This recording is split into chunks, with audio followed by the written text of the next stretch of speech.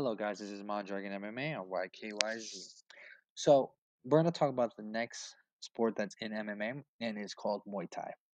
So, as the name entails, Muay Thai is originated from Thailand. A lot of fighters are based upon this.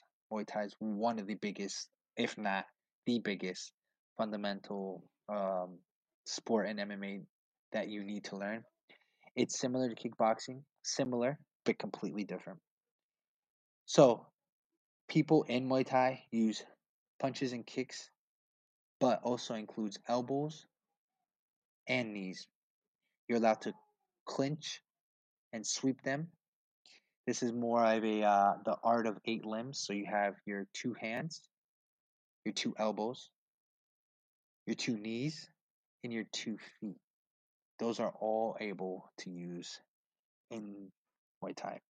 A lot of fighters have been going to Thailand to learn this because it originated from Thailand, and a lot of them have great techniques from it.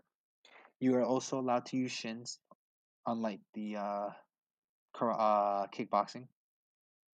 And these fights are conducted in a boxing ring where, uh, they are conducted by 5 rounds, a maximum of 5 rounds in 3 minutes each. There's a 2 minute rest between